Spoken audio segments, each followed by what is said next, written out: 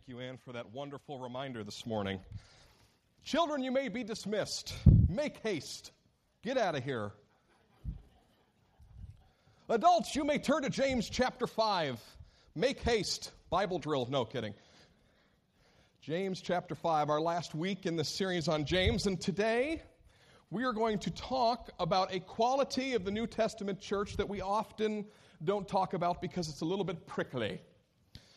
But in this study of James, we would be remiss not to mention it. In fact, when we conceived this study a couple of months ago, we really wanted to bring this message, but we wanted to make sure it took place in a proper place because it's a topic that James is so troubled by that he mentions it 3 different times during the book. He brings it up 3 times, so we could have interspersed it anywhere we really chose because he talks about it in chapter 1, chapter 2, and chapter 5, but there's a section in chapter 5 here that we can talk about, and what we're going to do today is work our way backwards, chapter 5, then chapter 2, and then chapter 1 to talk about this subject.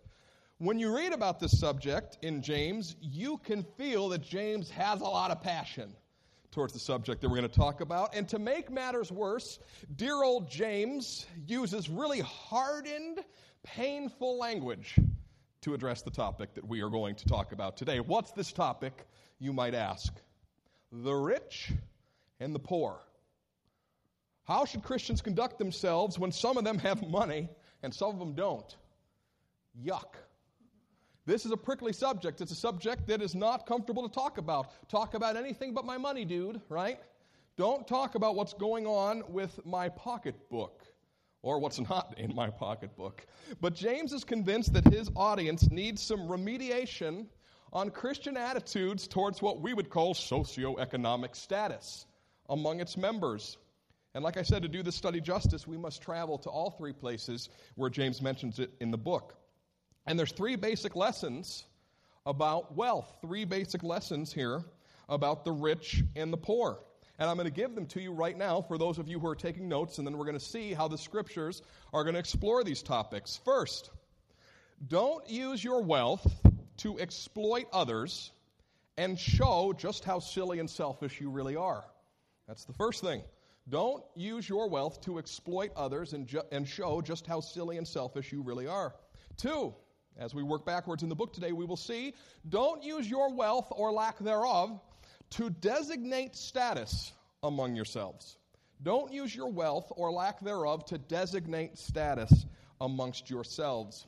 And third, don't use your wealth or lack thereof to cut out, and we're just going to leave it there because we'll get there when we get to the 3rd passage. But you right now are in James chapter 5, and I'd like you to read some of the most beautiful scripture in all of the Word of God with me. You don't have to read it out loud. Just look down at your Bible or look up on the screen. You'll be amazed at the beauty of this passage. Verse 1. Come now, you rich people, weep and wail for the miseries that are coming to you. Your riches have rotted, and your clothes are moth-eaten. Your gold and your silver have rusted, and the rust will be evidence to you, and it will eat your flesh like fire. You have laid up treasure for the last days. Listen. The wages of the laborers who mowed your fields, which you kept back by fraud, cry out. And the cries of the harvesters have reached the ears of the Lord of hosts. You have lived on the earth in luxury and in pleasure. You have fattened your hearts in the day of slaughter. You have condemned and murdered the righteous one who does not resist you. What a beautiful passage. I read that and I get warm and I get the goosebumps all at the same time. Because James is really being so gentle in the way that he handles. Isn't it interesting that we learned last week that the child of wisdom is gentleness? Apparently, James didn't feel like that applied to rich people. He is really bringing it, isn't he? It seems almost vitriolic. And what he begins to describe here in chapter 5 is about the worst-case scenario for what you can do with your wealth.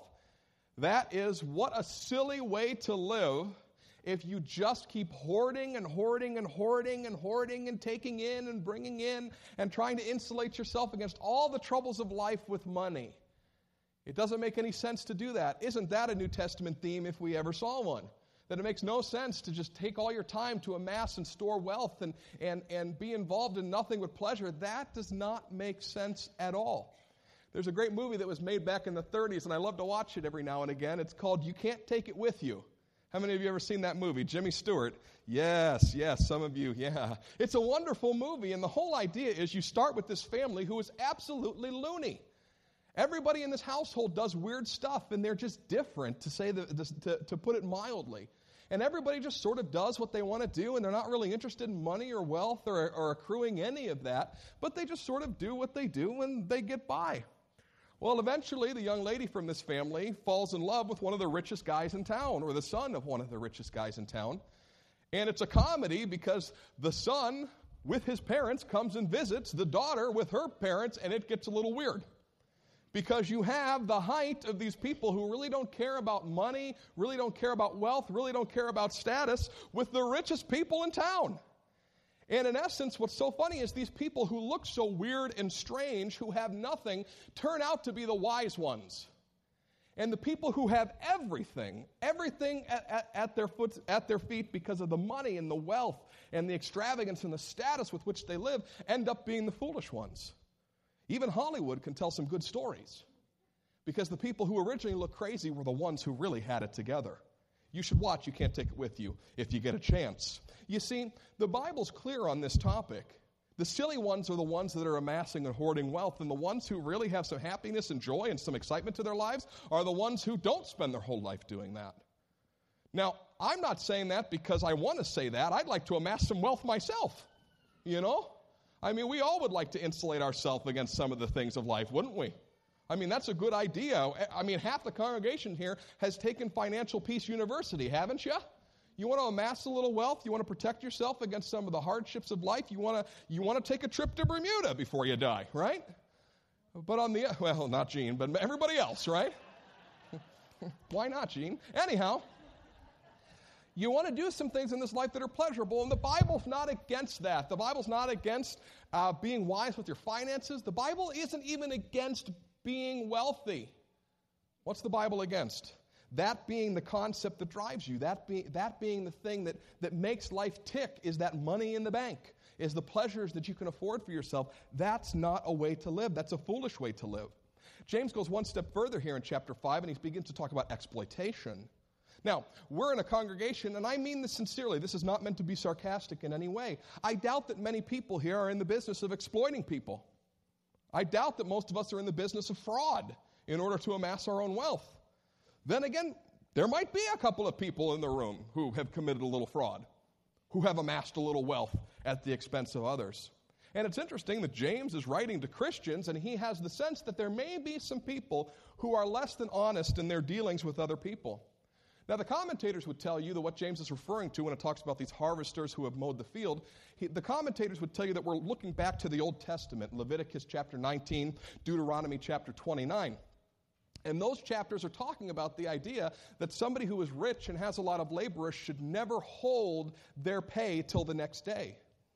Because the people who need that money for working today need to go buy some food for their family after their work is done. And so the commentators would say that this is an allusion to the Old Testament, where the Bible says in two places, don't hold the wage of the workers till tomorrow, but give them to them that day so they can feed their families. Now, I don't know if I get that from reading that. He just seems to say anything that you've done that's fraudulent, anything that you've done where you've held back that which you owe somebody is not to be done. We are supposed to be people of generosity, not people of hoarding. And like I said, I doubt that many of us today are defrauding the poor, but I do imagine a couple of us could live a little leaner in the day of slaughter. I don't imagine many of us are exploiting people, and if you are, stop. There's not a lot of mercy and grace for that in the kingdom of God.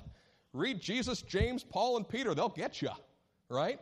Not a lot of grace for those who would defraud the poor. Oh, don't even read the prophets if you're frauding or you're interested in fraud. Don't do it. You just don't oppress people. But I doubt that so many of us are living in there, but I do imagine that some of us could live a little leaner in the day of slaughter. That we would look to bless others rather than to hoard, rather than to take in. I don't know that Christians should be the ones always trying to drive the hard bargain. I don't know that we should always be the ones so proud of ourselves for getting something that's so cheap a cost.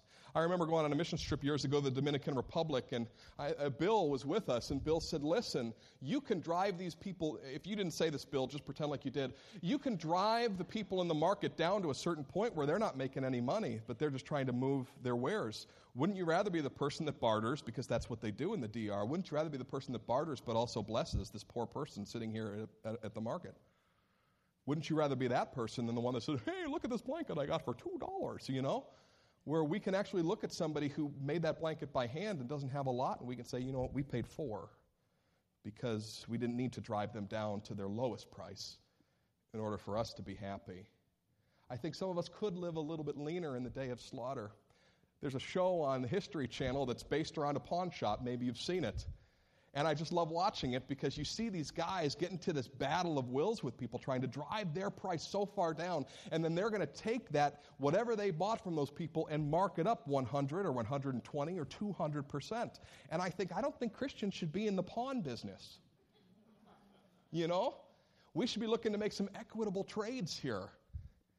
Equitable things. We should be people who don't live heavy in the day of slaughter. We don't fatten ourselves in the day of slaughter. We should be people who are okay with living a little bit leaner if we can bless other people. Amen?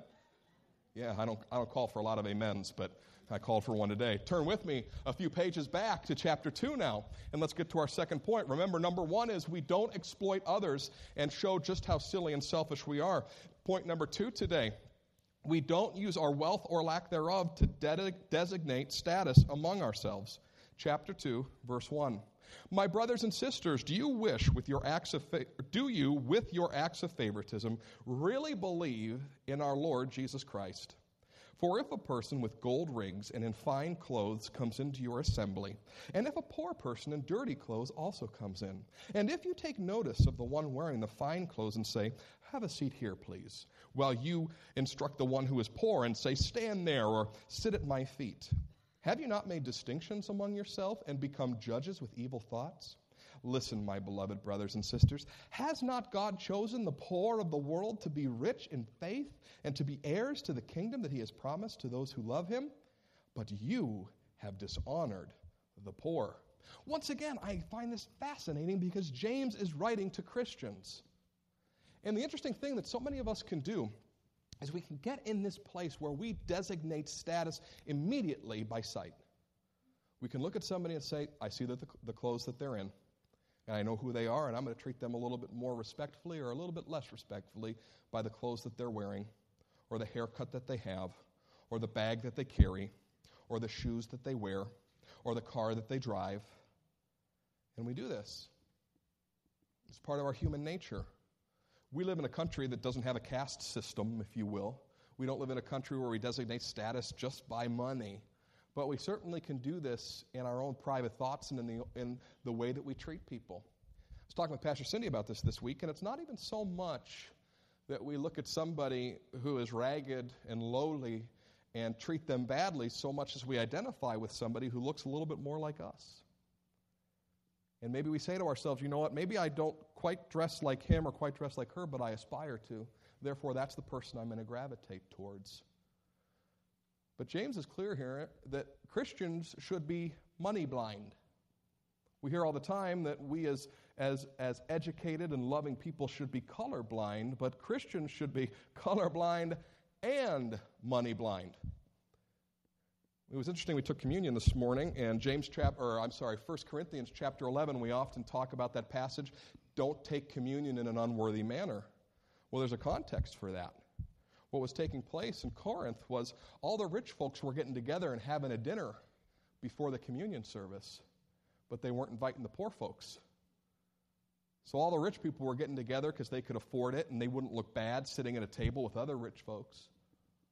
But they weren't inviting the poor people after dinner, after everybody was full. They said, all right, guys, you can come in now. Let's all have communion.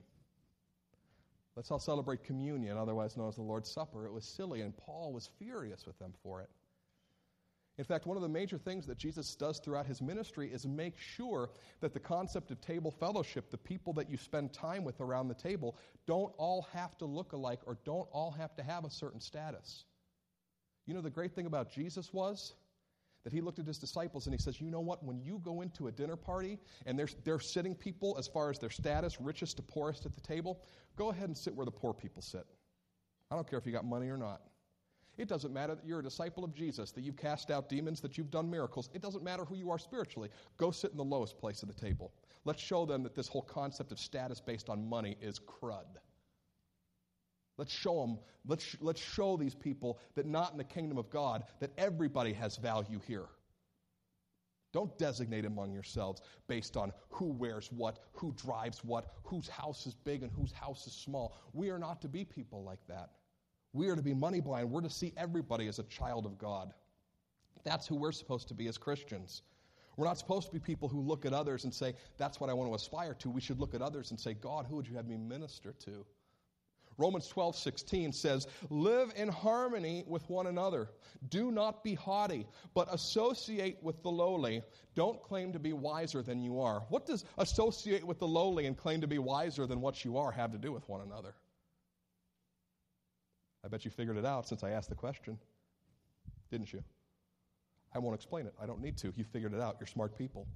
Don't be haughty people. Associate with everyone. That's what Jesus did. Think about this for just a moment. Jesus went and had dinner with the Pharisees and the rich folks, didn't he? He sat at their table. And he also had dinner with the prostitutes and people who had no social status whatsoever, didn't he? So did Jesus have something against the rich necessarily? No.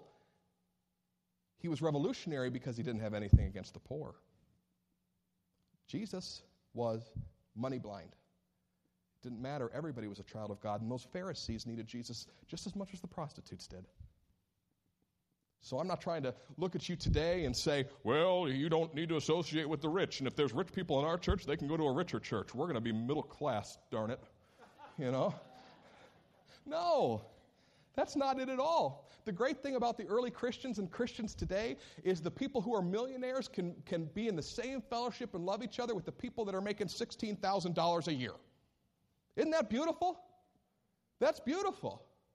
The early Christians, this is what made the Romans so angry.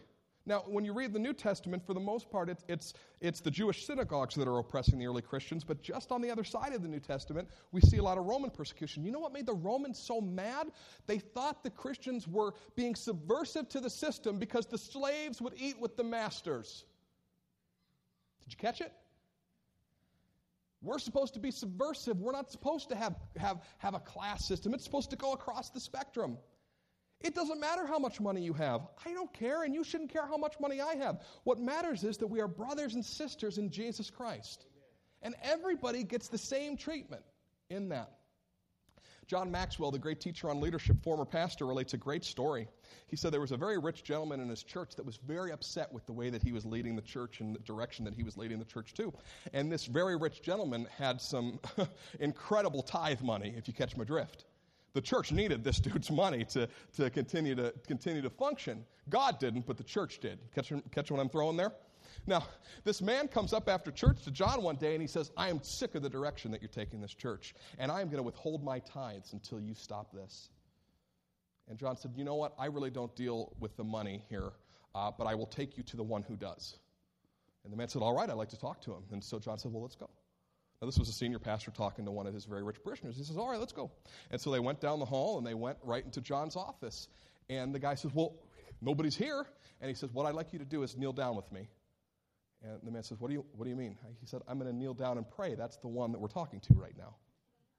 He's the one who deals with the church finances. Tell him that you're going to withhold your tithe.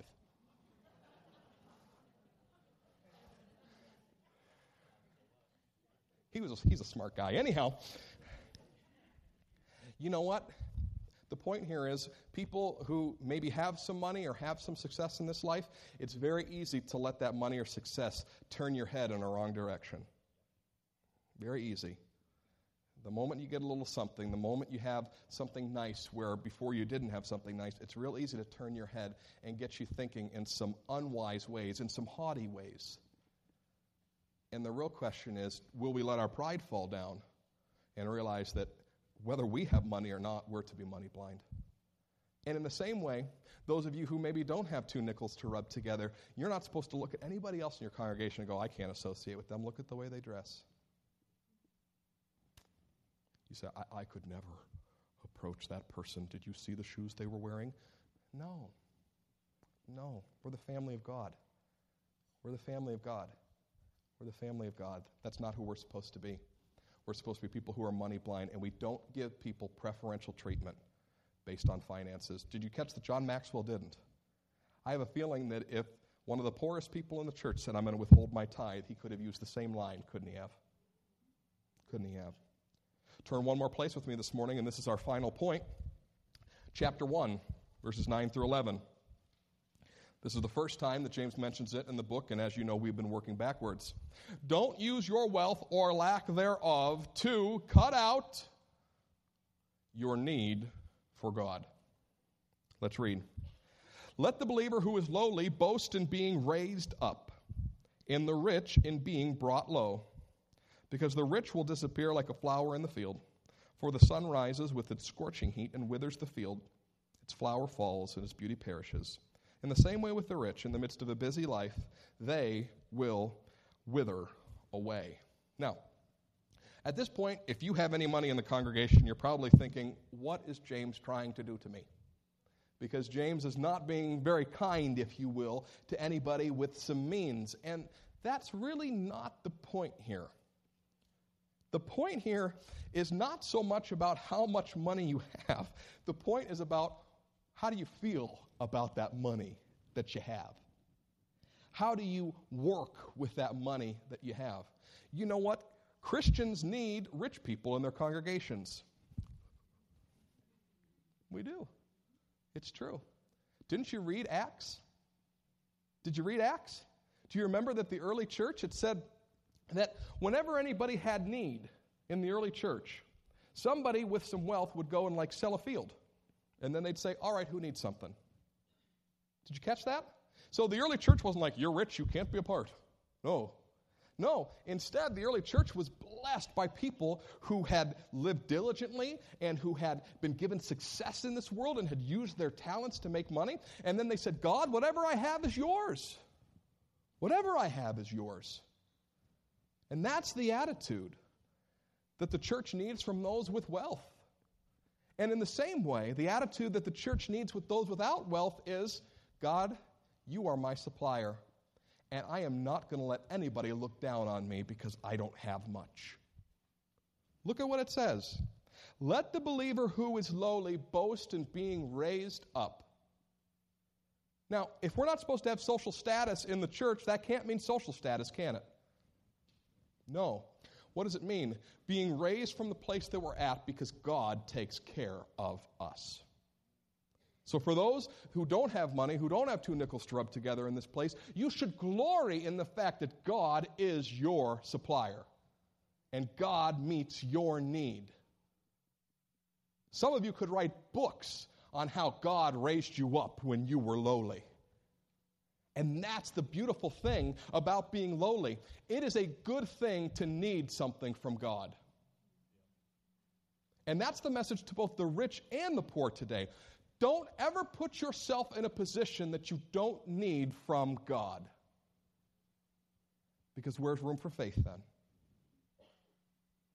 If you're perfectly content, something's wrong. I said that to a friend on the phone last night. We were talking. He attends another church, and we were talking about ministry. And we just said, you know what? You never want to get to the place where you're content, because then you don't need anything from God. And so, people with wealth in here today, people with some money in here today, I want to admonish you. Where do you need God? Certainly, you don't need God to supply your needs for a car or a home or your gas bill. Where some others in the congregation would need God to supply for their car or their home or their gas bill. But where do you need God? Where are you stepping out in faith? And that's the question here.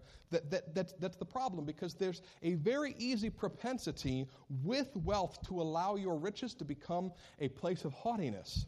And that haughtiness then can turn into a place where you don't listen to God. But God wants you to listen. And I want to be clear here this morning. We read the entire Bible, not just the New Testament. And if you read the entire Bible, wealth is a sign of God's favor. Did you know that? Wealth is a sign of God's favor. So when you see James in heaven be like, I really appreciate your warnings to me. But what a blessed life I led. Thank you, God. This is not to look at you who have a wealth and have amassed wealth and go, what's wrong with you? There's nothing wrong with that. That's a sign of God's favor.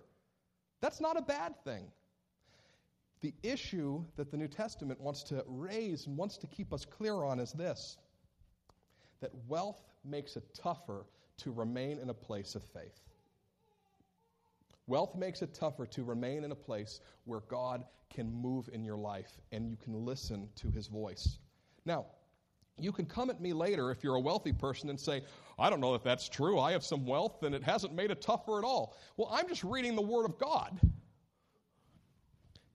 I'm just reading the Scriptures. I'm not trying to say that. I am yet to be wealthy, all right? Maybe someday I will amass some wealth, but I'm not a wealthy man today.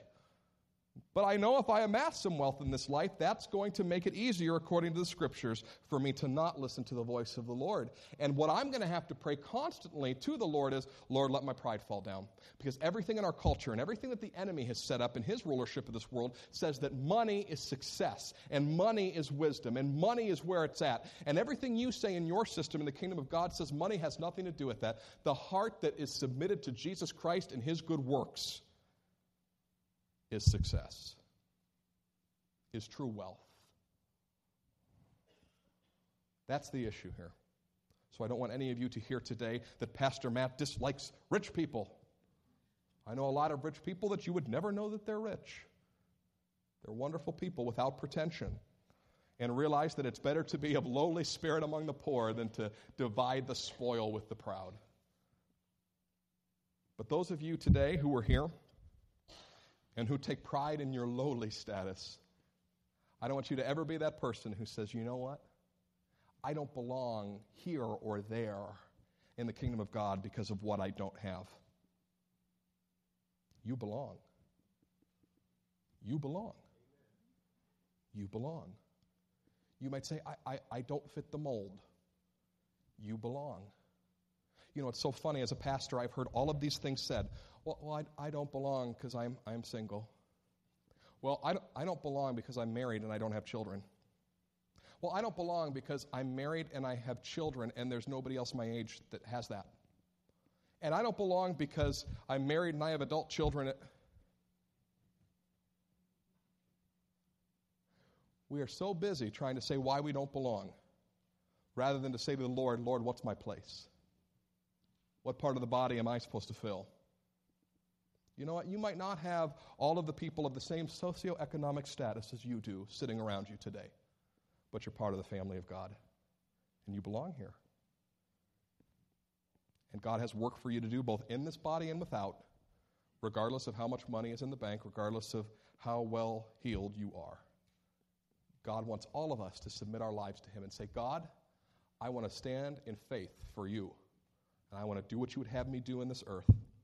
And I realize that wealth or no wealth doesn't matter. It doesn't matter if I'm hanging with the rich or the poor. I have work to do in the kingdom of God.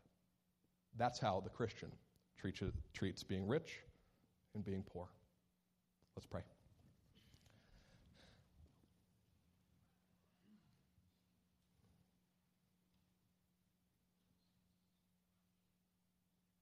Heavenly Father, we thank you for your word today.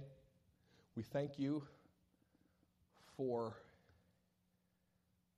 someone like James, who, when inspired by the Holy Spirit, would write even the hard things. God, I pray today for us that we would divorce ourselves from any concept of wealth being wisdom, as wealth being, or a lack of wealth being a lack of wisdom. I pray that we would not have divisions among us based on where we stand financially. But instead, Lord, I pray that each one of us in a real way would say, Lord, let my pride fall down. Doesn't matter if I have a lot or a little. I'm your child. I belong. And I have work to do in your kingdom. God, help us to all come to you like little children. Ones who don't care about what we have, but just want to sit at the feet of Jesus and do what he instructs. We ask these things in Jesus' name. Amen.